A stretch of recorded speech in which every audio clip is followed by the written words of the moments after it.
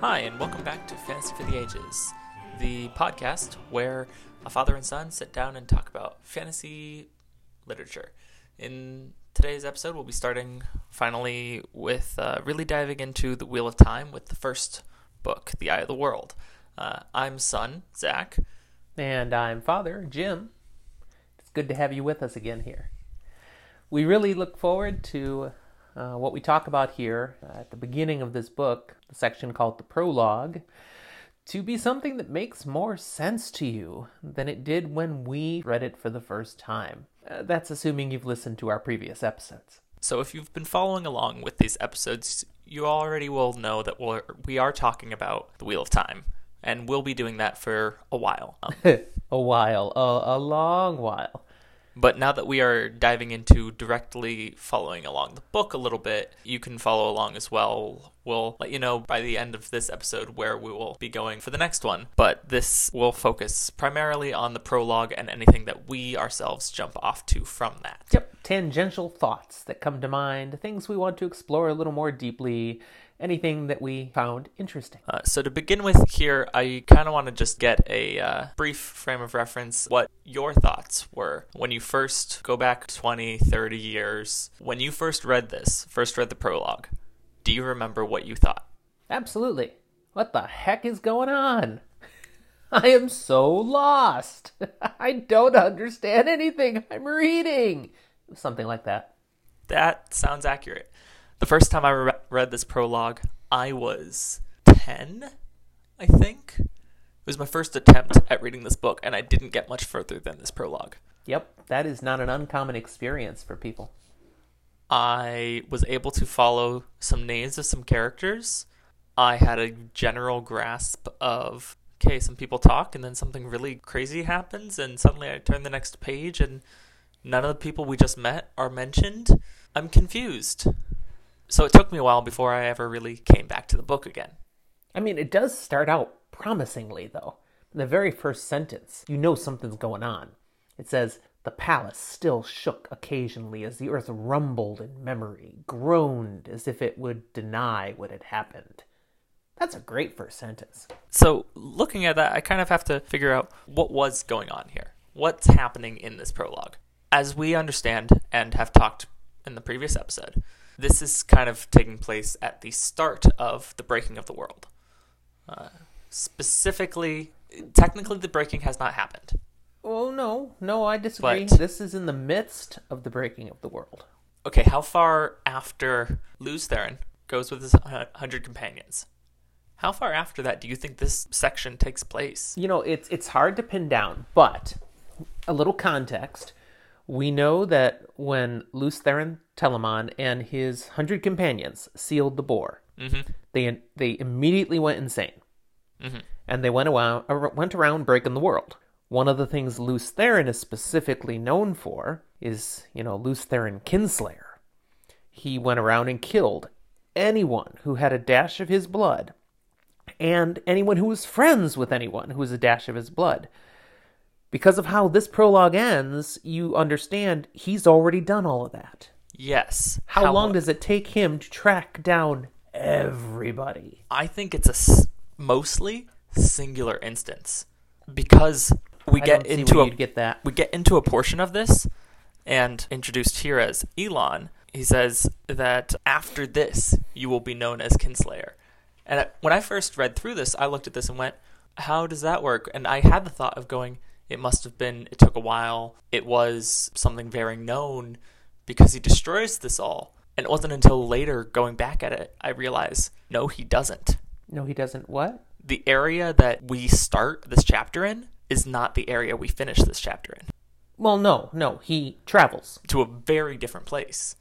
Yes, but we know he's already been about the business of killing all of his kin. Because right here on the very first page, you see he's already killed his wife. She's laying there on the ground, dead, and he can't see it because he's insane. And there's lots of other dead people here, too.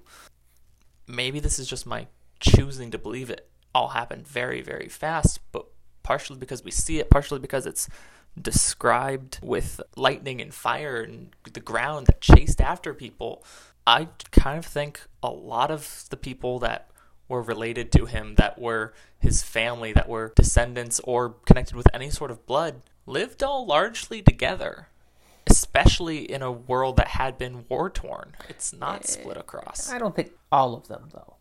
No, I think he had to move around. Now, they travel, so he can go quickly, place to place. If he's a man on a mission, he just wants to kill Cousin Mo, Larry, and Curly, he can get to all of them regardless of where they are pretty quick. But also all the friends, anyone who knew them. And I think it took a little while. I don't know. For him to get the reputation as this horrible dragon who broke the world, I think there has to have been some time him doing stuff for a while. I don't think so. I think we can blame one person for why the reputation gets spread as bad and as wide as it does. Because I don't think necessarily... Yes, he did a horrible thing. I'm not sure he did as bad as is believed thousands of years later by the time we get to where our story mainly takes place. I mentioned Elon. He's mentioned here as the betrayer of hope. It is, as we later find out, Ishamael. Yeah, one of Lews Therin's closest friends, and nearly equal in power, but who went over to the dark side. We also hear, as we've talked, that most, if not all, of the chosen or forsaken were sealed up with the Dark One. And the understanding we get here from the prologue is that, obviously, Elon didn't get caught the same way everybody else did. Exactly. So my thinking is, it makes total sense that Elon sees this. He almost seems a little shocked at the amount of destruction. The fact that Lews Therin doesn't realize he killed his own wife, but he knows that something happened. He's going, this gripped you so much so quickly? And I think it's very likely he then goes around and spreads these stories and rumors. He's responsible for the fact that the whole world knows that Lews Therin did this. It's a theory. I don't go with that one. I think he really did do some pretty terrible things. I just wonder... And of course, the prologue, how it ends, is pretty dramatic. But in such a soon-to-be-broken world, how quickly does the news get around, or how does it even get around, if not for someone really spreading that information, choosing to make sure it gets out there? So let's go through a little more of the prologue. What's really happening here? So it starts, there's a palace, and it is in many ways torn apart. The ground's still shaking. It's an upheaval. Fire has gone through. Lightning has ruptured, but it was a very targeted thing. There are still tapestries hanging on the walls that are spotless. Not a single mark or scorch on them, hanging undisturbed except for how the ground shook. Same with bits of furniture, nice things. But there are people, bodies strewn about, as this power sought after the people. And Lews Therin is walking through this, looking for his wife. Ilyena, where are you? Yeah. I'm glad you said it, because I didn't have a pronunciation ready on that one. Yeah, I just look at it and go, I don't know. It might be Ilyena. You know, the Y could be more of an I. Ilyena or Ilyena. It's up for debate. I just got lazy and would say Elena. No, not there. I know it's wrong, but I was just lazy. But she's laying on the floor dead. Now, it doesn't say... And she's actually the one in a pool of blood laying on the floor. I mean, you get that a little later. But yeah. We know it's her, and he doesn't see it. He literally says he steps over her. He's calling for her. She's dead at his feet. There's something wrong with this man's mind. Quite obviously. And then we see someone else appear. And I like the way that it describes he comes in. The air rippled, shimmered, solidified into a man, and that he shows up, his mouth twisting briefly with distaste. And I personally wonder, is that distaste at what's seen, the violence and that mess, or just at Lews Therin? It could be both. The way I read it there, I kind of get more of the, ugh. Yeah. This is disgusting, this place now. Ugh. This is someone we learn to be a bad guy, but he's not like, let's just go out and revel in the beauty of killing everything. That's not him. Yeah. Now, again, this is one of the Forsaken. This is one of the top, if not the top lieutenant for the Dark One during this war of power. And he shows up basically, he says, Lord of the Morning, nickname for Lews Therin, or title. I have come for you. And he doesn't get the reaction he's looking for. Small pause. Can we take a moment to recognize how dumb the world gets that they don't connect the idea of someone called He Who Comes with the Dawn and someone who was called Lord of the Morning to be related, like connected? It's not until after the fact that they realize that's connected. They're not really. They are. He Who Comes with the Dawn is tied to a specific prophecy, which takes place in direct contrast in history. This is way ahead. We're a spoilers podcast, but that's spoiling way too much. And yet you can say a lot of these things are connected for being. It was inspired from previous. Is it a literal prophecy or is it a play on words? All of this goes on through this, and even times where, yes, it's a literal thing that happens, we go, but it also is this other thing, and which one is it truly?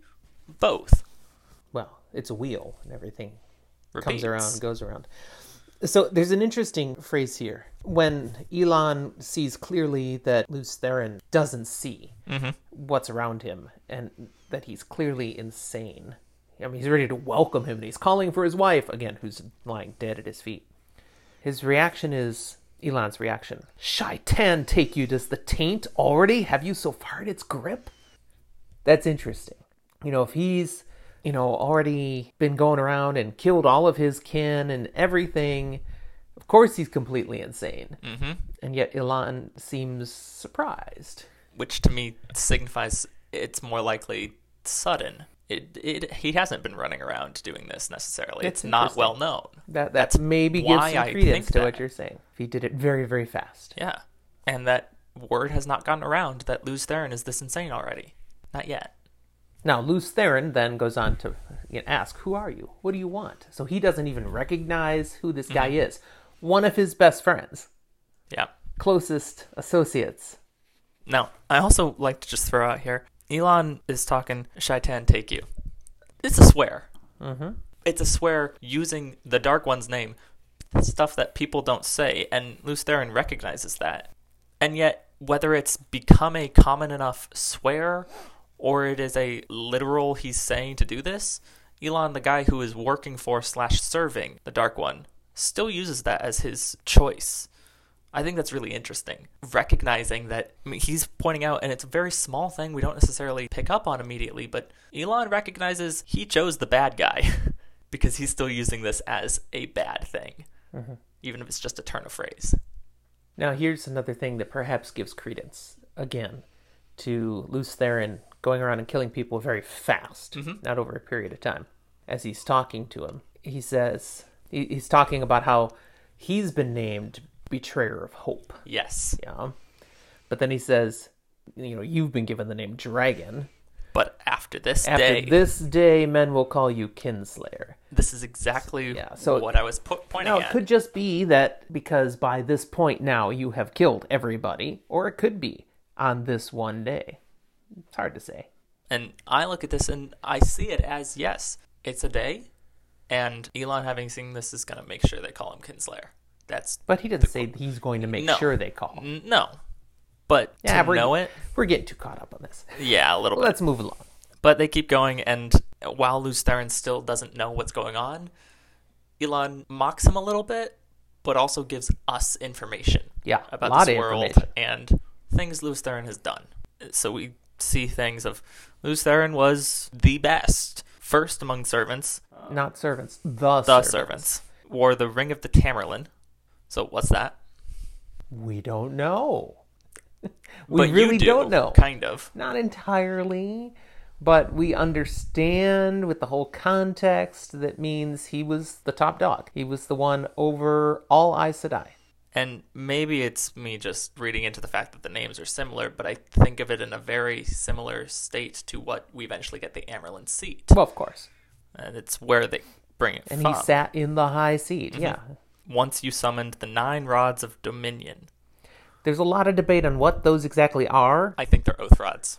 That's what the most common thing is, that they were rods that had power to do certain things. And the oath rod is used, it may indeed be one of the 9 rods of dominion, but speculated that what they do with it now isn't what it was meant for, isn't actually what it truly does. That's just what they use it for now. It does seem like... And people who have never read the series have no idea what we're saying now. No idea at all. But the oath rods... There'll be an oath rod. As they're used, generally bind oaths. So there's some dominion.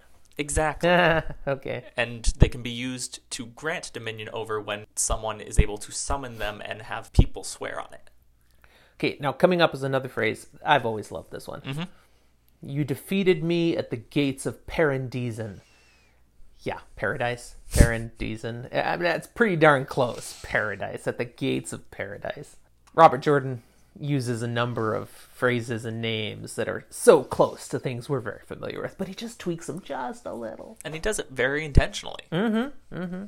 And then he gets to, but I am the greater now. I will not let you die without knowing that. When you die, your last thought will be the full knowledge of your defeat, of how complete and utter it is, if I let you die at all. Meanwhile, Lews Therin's not really listening. Yeah, he's still like, where's my wife? I don't know what's keeping her. Where's the woman that I'm practically standing on having murdered? Oh? Bueller? So Elan is here to bask in his victory, even though this takes place after the sealing of the boar. So the Dark One has been sealed out, as have most of the Forsaken. And Elan somehow is not trapped in there right now. But still, he knows that Lews Therin and the 100 Companions were struck insane. Mm-hmm.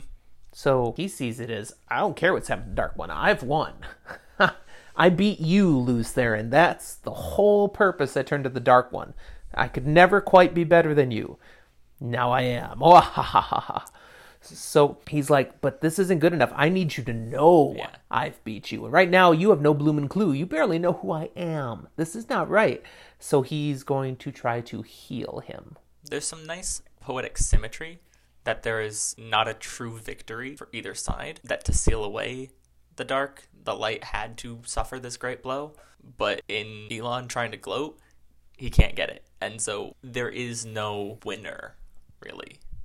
None of them are happy truly with the outcome. Mm-hmm. Now we learned something here about Elan and perhaps about the Forsaken in what he does then, because he wants to heal, and it's a capital H, so it's healing with the power, okay? He wants to heal him so that he'll know. And he says, but, normal healers could at best give you a few lucid minutes. That's not enough. I really want you truly healed, so you truly know how horrible this is, and what you've done and everything. So I'm going to use Shaitan's power. But no, unfortunately. It does, but he says he can only do about the same. Even with his power, he feels he doesn't know how to do much better. No. That's not what it says. Yeah. Look at this. I was never very skilled at healing, and I follow a different power now. But even one of them could only give you a few lucid minutes if you did not destroy her first. What I can do will serve as well for my purposes. Yes, will serve as well. As well as that. It's saying what he can do will serve as well as what she could do for that moment. It'll give those few minutes. Mm-hmm. He's not saying he can cure him purely, but he can give him a few lucid minutes anyways, even though he doesn't have the power of healing. But that's not what I'm getting at. I'm getting at that he's using a different power. Yes. That's what's important and significant in this phrase. Not what, that he's healing instead of getting some woman to try to heal him. No. That he's tapping into a new source of power. The reason why I was kind of pushing that he's not going to heal him all the way here is because it shows even these two most powerful people from the Age of Legends don't know how to heal what's going on. They can't heal madness. They can't heal the madness from the Dark One. We do see later that's possible. They're basically saying it's impossible. And yet we see it done later. It is discovered. To a degree. They're never able... Okay, we're getting into massive spoiler territory here. They're never able to heal Rand's madness. That's because Rand isn't exactly madness. By the time it's figured out... It's entirely caused by the taint. By the time it is figured out how it would be able to be healed, he's dealt with it in a different way. And it is no longer him We'll suffering circle from around madness. to that, though, when we get there, because it's very clear at that point that, no, I can heal everybody else's madness. I can't heal yours. And it's not because of how he dealt with it. It's still the madness. It's something different. Okay, we're gonna come back to. But that'll be like months from now. Or more. So he does heal him using the true power. Yeah, the Dark One's access to the true source. No. True power. True power. Different. But not true not source. The true source. One power comes from the true source. Yes, this is the true power. True power, this is which essence comes from of the Dark One. Which is very painful. Yeah. But when the pain has receded, he is clear again. And what does he do? Well, he sees his wife. Yeah, and that stinks. Yeah, he's a little upset by that. He so much so that he basically goes, "You've done so much, Elon. I now remember all that you've done. And for that, you'll never be forgiven. But she's laying dead at our feet, so I am going to kill you 7 ways." But Elon has a promise here, has an offer. Mm-hmm. Says, she's gone, but the Great Lord of the Dark can make her live again. Yeah, everyone calls him the Dark One, except the people who have sided with him. Then he's the Great Lord of the Dark. We'll see that phrase again and again. Yep. This is the first time we get to see it. So, if only he will serve him. It's like Jesus on the temple being tempted to jump off or to turn stone into bread. He's like, all you have to do is serve him and you can have your fondest desire. And it's a very tempting offer. Luce Theron doesn't seem tempted. He's right in there coming back with anger. Goes on about 10 years, betrayer. 10 years your foul master has racked the world. And now this. It almost seems like he doesn't listen to the offer. It's not that he's recognizing the offer and rejecting it, but at first, he's in grief. He's not thinking, could I get her back? He's just looking for vengeance. I read this as a broken man who is not recognizing anything. If you look at this, though, at first, he doesn't realize he killed his wife. No. He thinks Elon killed his wife. Exactly. But seeing his wife dead, and now this, he doesn't think anything other than, I need revenge. And I don't think he's hearing anything. His madness is cured, and so or at least for a moment here, and so he is actually hearing in a sense that he didn't beforehand when he was just looking for his wife. But this is still a very one-sided conversation. Now, this exposition gives us a lot of the information we've already been saying, where Elon is trying to wake him up a little more. He says, Remember, you fool. Remember your futile attack on the Great Lord of the Dark. Remember his counterstroke. Remember. Even now, the 100 companions are tearing the world apart, and every day 100 men more join them. What hand slew Ilyena Sunhair, Kinslayer? Not mine. Not mine. What hand struck down every life that bore a drop of your blood? Everyone who loved you. Everyone you loved. Not mine, Kinslayer. Not mine. Remember, and know the price of opposing Shaitan. Now, again, that gives a little more credence to there's been some time that's at least gone a couple here. days. Because every day 100 men more join them. At least a couple days. But that seems to imply more has gone by. It implies, yes, likely a couple more days, or because I'm going to die on this horse, potentially. You die on a hill. No, I'm dying on my high horse. Elon is cognizant of what happened and sees the repetition and inevitability that he always does. I think it's more likely a couple days went by, but I also like the idea of saying something like every day this will happen is a very similar statement, in my opinion, to every time the wheel turns, this thing happens. And he does go to that again, that the battle was not fought once. It was not these last 10 years, but rather we have fought thousands of times and we'll fight 1,000 more. Now, let me introduce one of the concepts of Robert Jordan's The Wheel of Time series for our listeners right now. Okay. The unreliable narrator. Elon is saying what Elon believes. Yes. That does not mean it's true. No. And we'll see this come up again and again, and Robert Jordan uses this masterfully. Every one of the chapters we're getting through one of the characters' point of view. And we are hearing what that character believes to be true, that character's perspective, And we will even learn through other perspectives and stuff that sometimes those characters were completely wrong. We don't get a narrator's point of view. Mm-hmm. There's no omniscient narrator in this series, which makes it delightful and gives us lots to talk about all along. So that gives us this example here. Elan is saying, we've done this hundreds, thousands of times. Maybe not. Elan was one of the great philosophers, perhaps the greatest philosopher of his age. This is stuff he studied, he dug into. It doesn't mean he's right. He eventually went the way that many modern world nihilists went. That ultimately, none of it matters. Yeah, definitely a nihilist. Nietzsche would love him. Yeah. So he now sees. His eyes are open. He sees everyone he's killed, his whole household, servants, everyone, they're all dead, and he realizes he did it. So what does he do? He runs away. He does. Not with his feet. No. And this is something that we only really realize what it is that he did, I think, really a couple books later when we first see this actually happen. But he traveled. Capital T. Yep. Reached out to the true source, to tainted Sidene, and he traveled. It doesn't describe exactly what that means or how that was. So again, when we're reading it, we're like, what? We don't have context yet. But and heck, at the time, what Lews Therin did and what Elan did to get there, these could have been the same things. We know now they're not. Right. But at the time that, as we read this, maybe even as it was written, it could have been. So here he is now, out in the middle of nowhere, and he basically commits suicide. Because he cannot live with what he has done. So he, still touching Sidene, the male half of the power that drove the universe, that turned the wheel of time. See, there's an exposition dump again for us. And he could feel the oily taint fouling its surface, the taint of the shadow's counterstroke, the taint that doomed the world. Because of him, because in his pride he had believed that men could match the Creator, could mend what the Creator had made, and they had broken.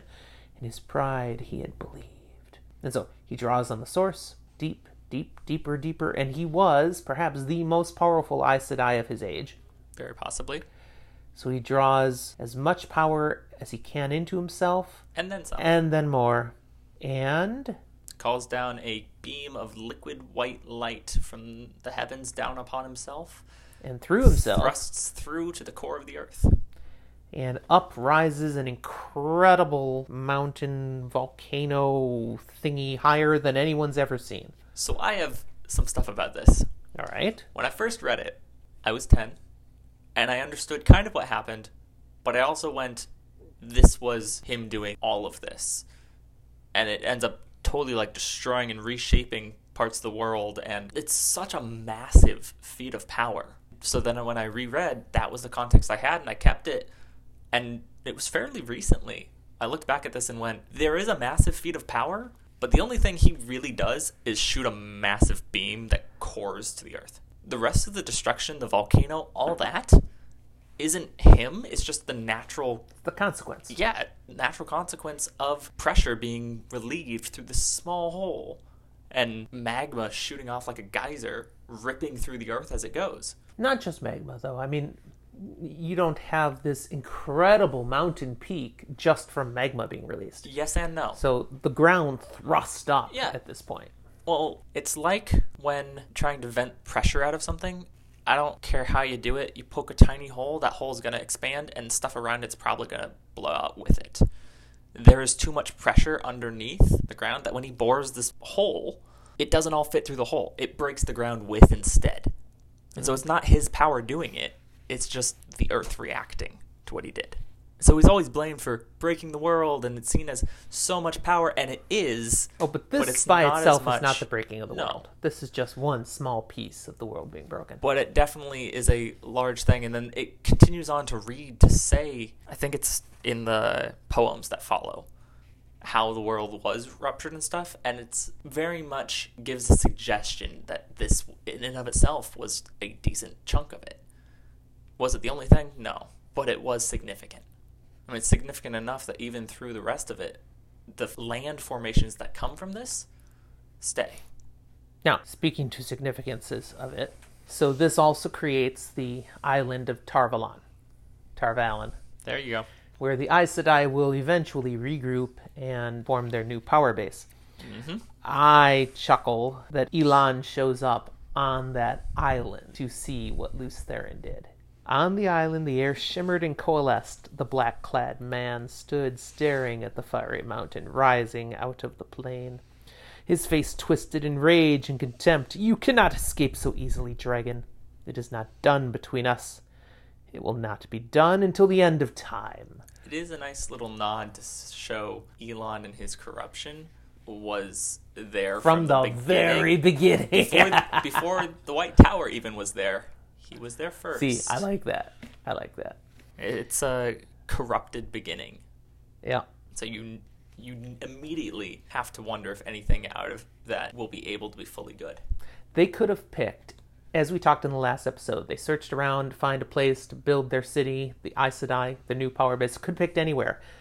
They picked this spot. But doomed from the start. And then it closes with those couple of things of poetry. Mm-hmm. Now, throughout all the books, these are common. It's one of my favorite parts. Is it?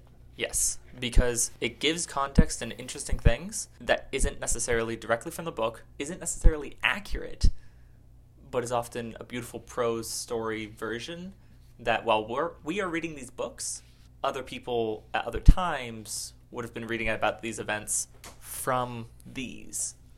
And these two particularly, I love because they're both from the Fourth Age.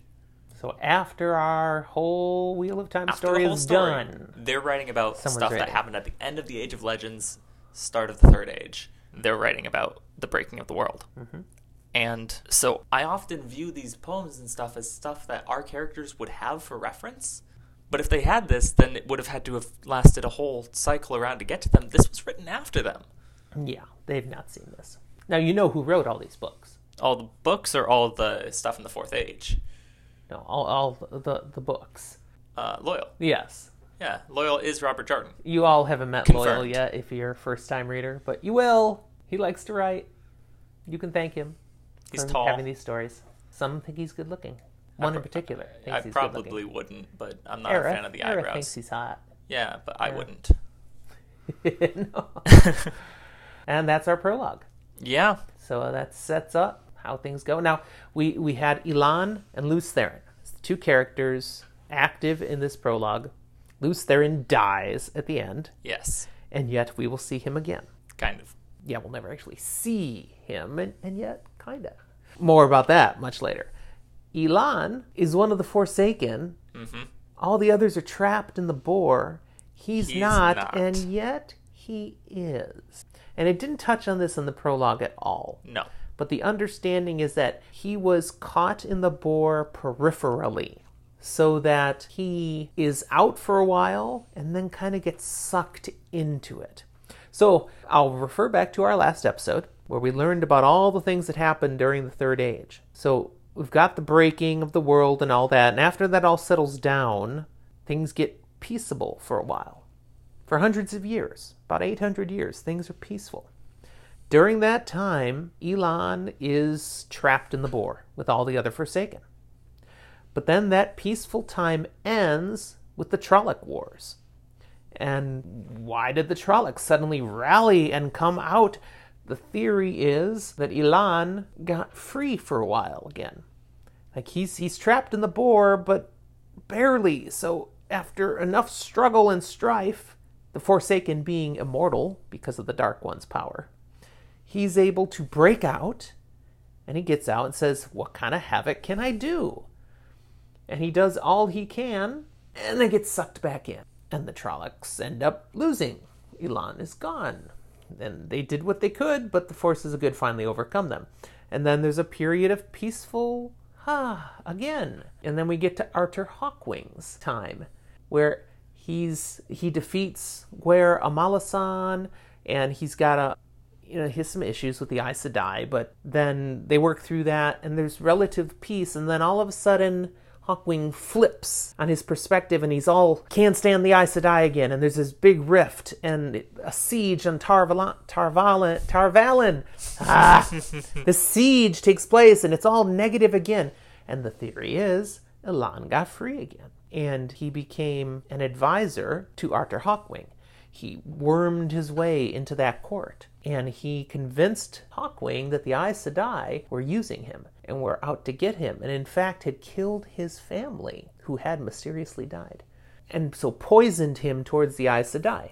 And then when Hawkwing died, others who stepped up to fill the void also had the same advisor in their courts, like 3 or 4 different successive people who were trying to see what they could do to carry on in some way, because again, Hawkwing died with no heir of the blood there.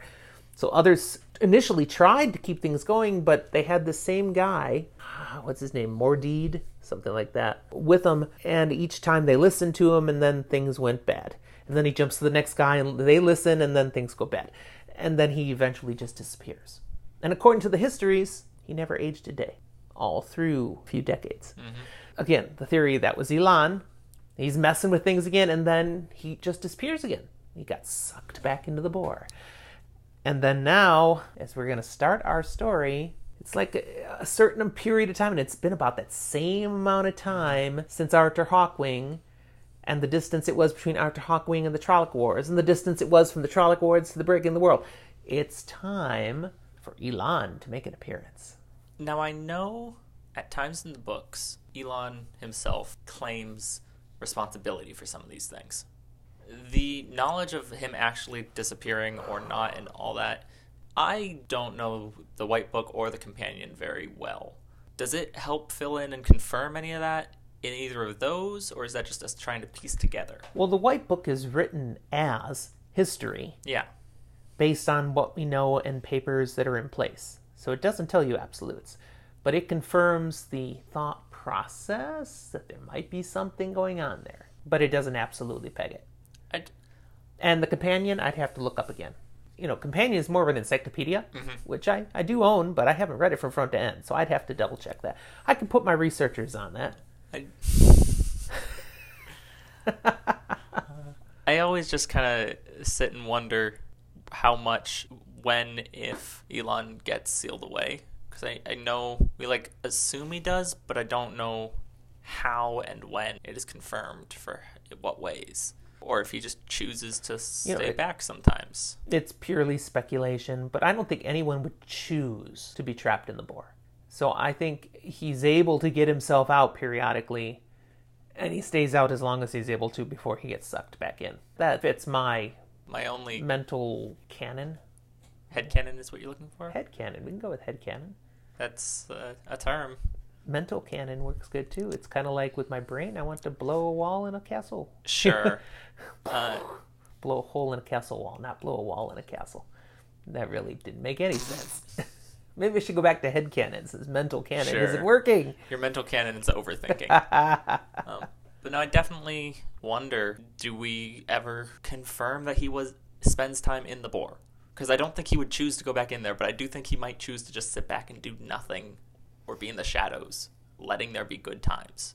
I'm fully aware I could be totally off and we see proof that he's in the bore for a long period of time, but I'm not necessarily thinking of it. I'm just thinking we kind of assume if things are going well, he's not influencing the world.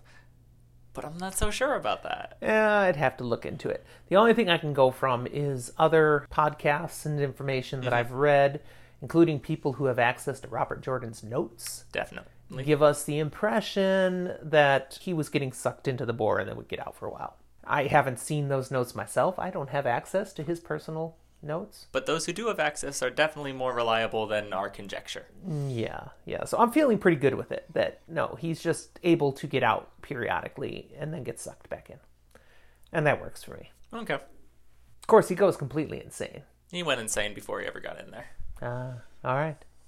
Well, I think that wraps up this one then. Yeah, that seems like a little shorter, but Prologue is a little shorter. Well, it was only 8 pages. Rather than I think we stretched 8 pages into 45 minutes or so. That's not bad. Yeah, it's definitely better than trying to condense 3,000 years into 50 or so minutes. That was a doozy. Yeah. All right, well, next episode we'll be done with the prologue. So we'll be moving into chapter 1 and a few chapters in as we go to Emmons Field, the home of some of our core characters, and then get introduced to a number of outsiders who also become some key characters. And if you are reading along, we are shooting the next episode will cover the first 4 chapters, loosely, as well as all the many tangents. Yes. So we look forward to that. It should be great. At least that's always our goal. You can let us know if you agree by going and rating us. Apple Podcasts allows you to do that. Give us a rating, give us a review. We'd love to hear what you're thinking about it. We certainly hope that you'll subscribe so we know we're building up a followership sounds wrong. A followership. We're doing this because we enjoy it, but if we are finding out that some of you are enjoying it as well, that's fantastic. Also, in the show notes here for this podcast, you'll see where you can connect with us on social media. We're on Facebook. We're on Twitter. We pretend to be on Instagram. There's a few pictures there. And we have a Discord server, which, you can continue the conversation there. Drop in and say hi. Yep, there's general chat. There's different channels on there that you can connect with based on what are your favorite series. We're doing Wheel of Time right now, but there's so many other great fantasy series that we'll cover eventually. And you can take a look at any of those. You can say, hey, I absolutely love The Wizard of Oz. Sorry, there's no server channel for that one. But Lord of the Rings is there. Many others. So pick your choice of preference and jump in and share your thoughts. And you'll find like-minded people ready to talk about fantasy as well. I got nothing else. Neither do I. All right. Thanks for being here, guys. We'll talk to you next time.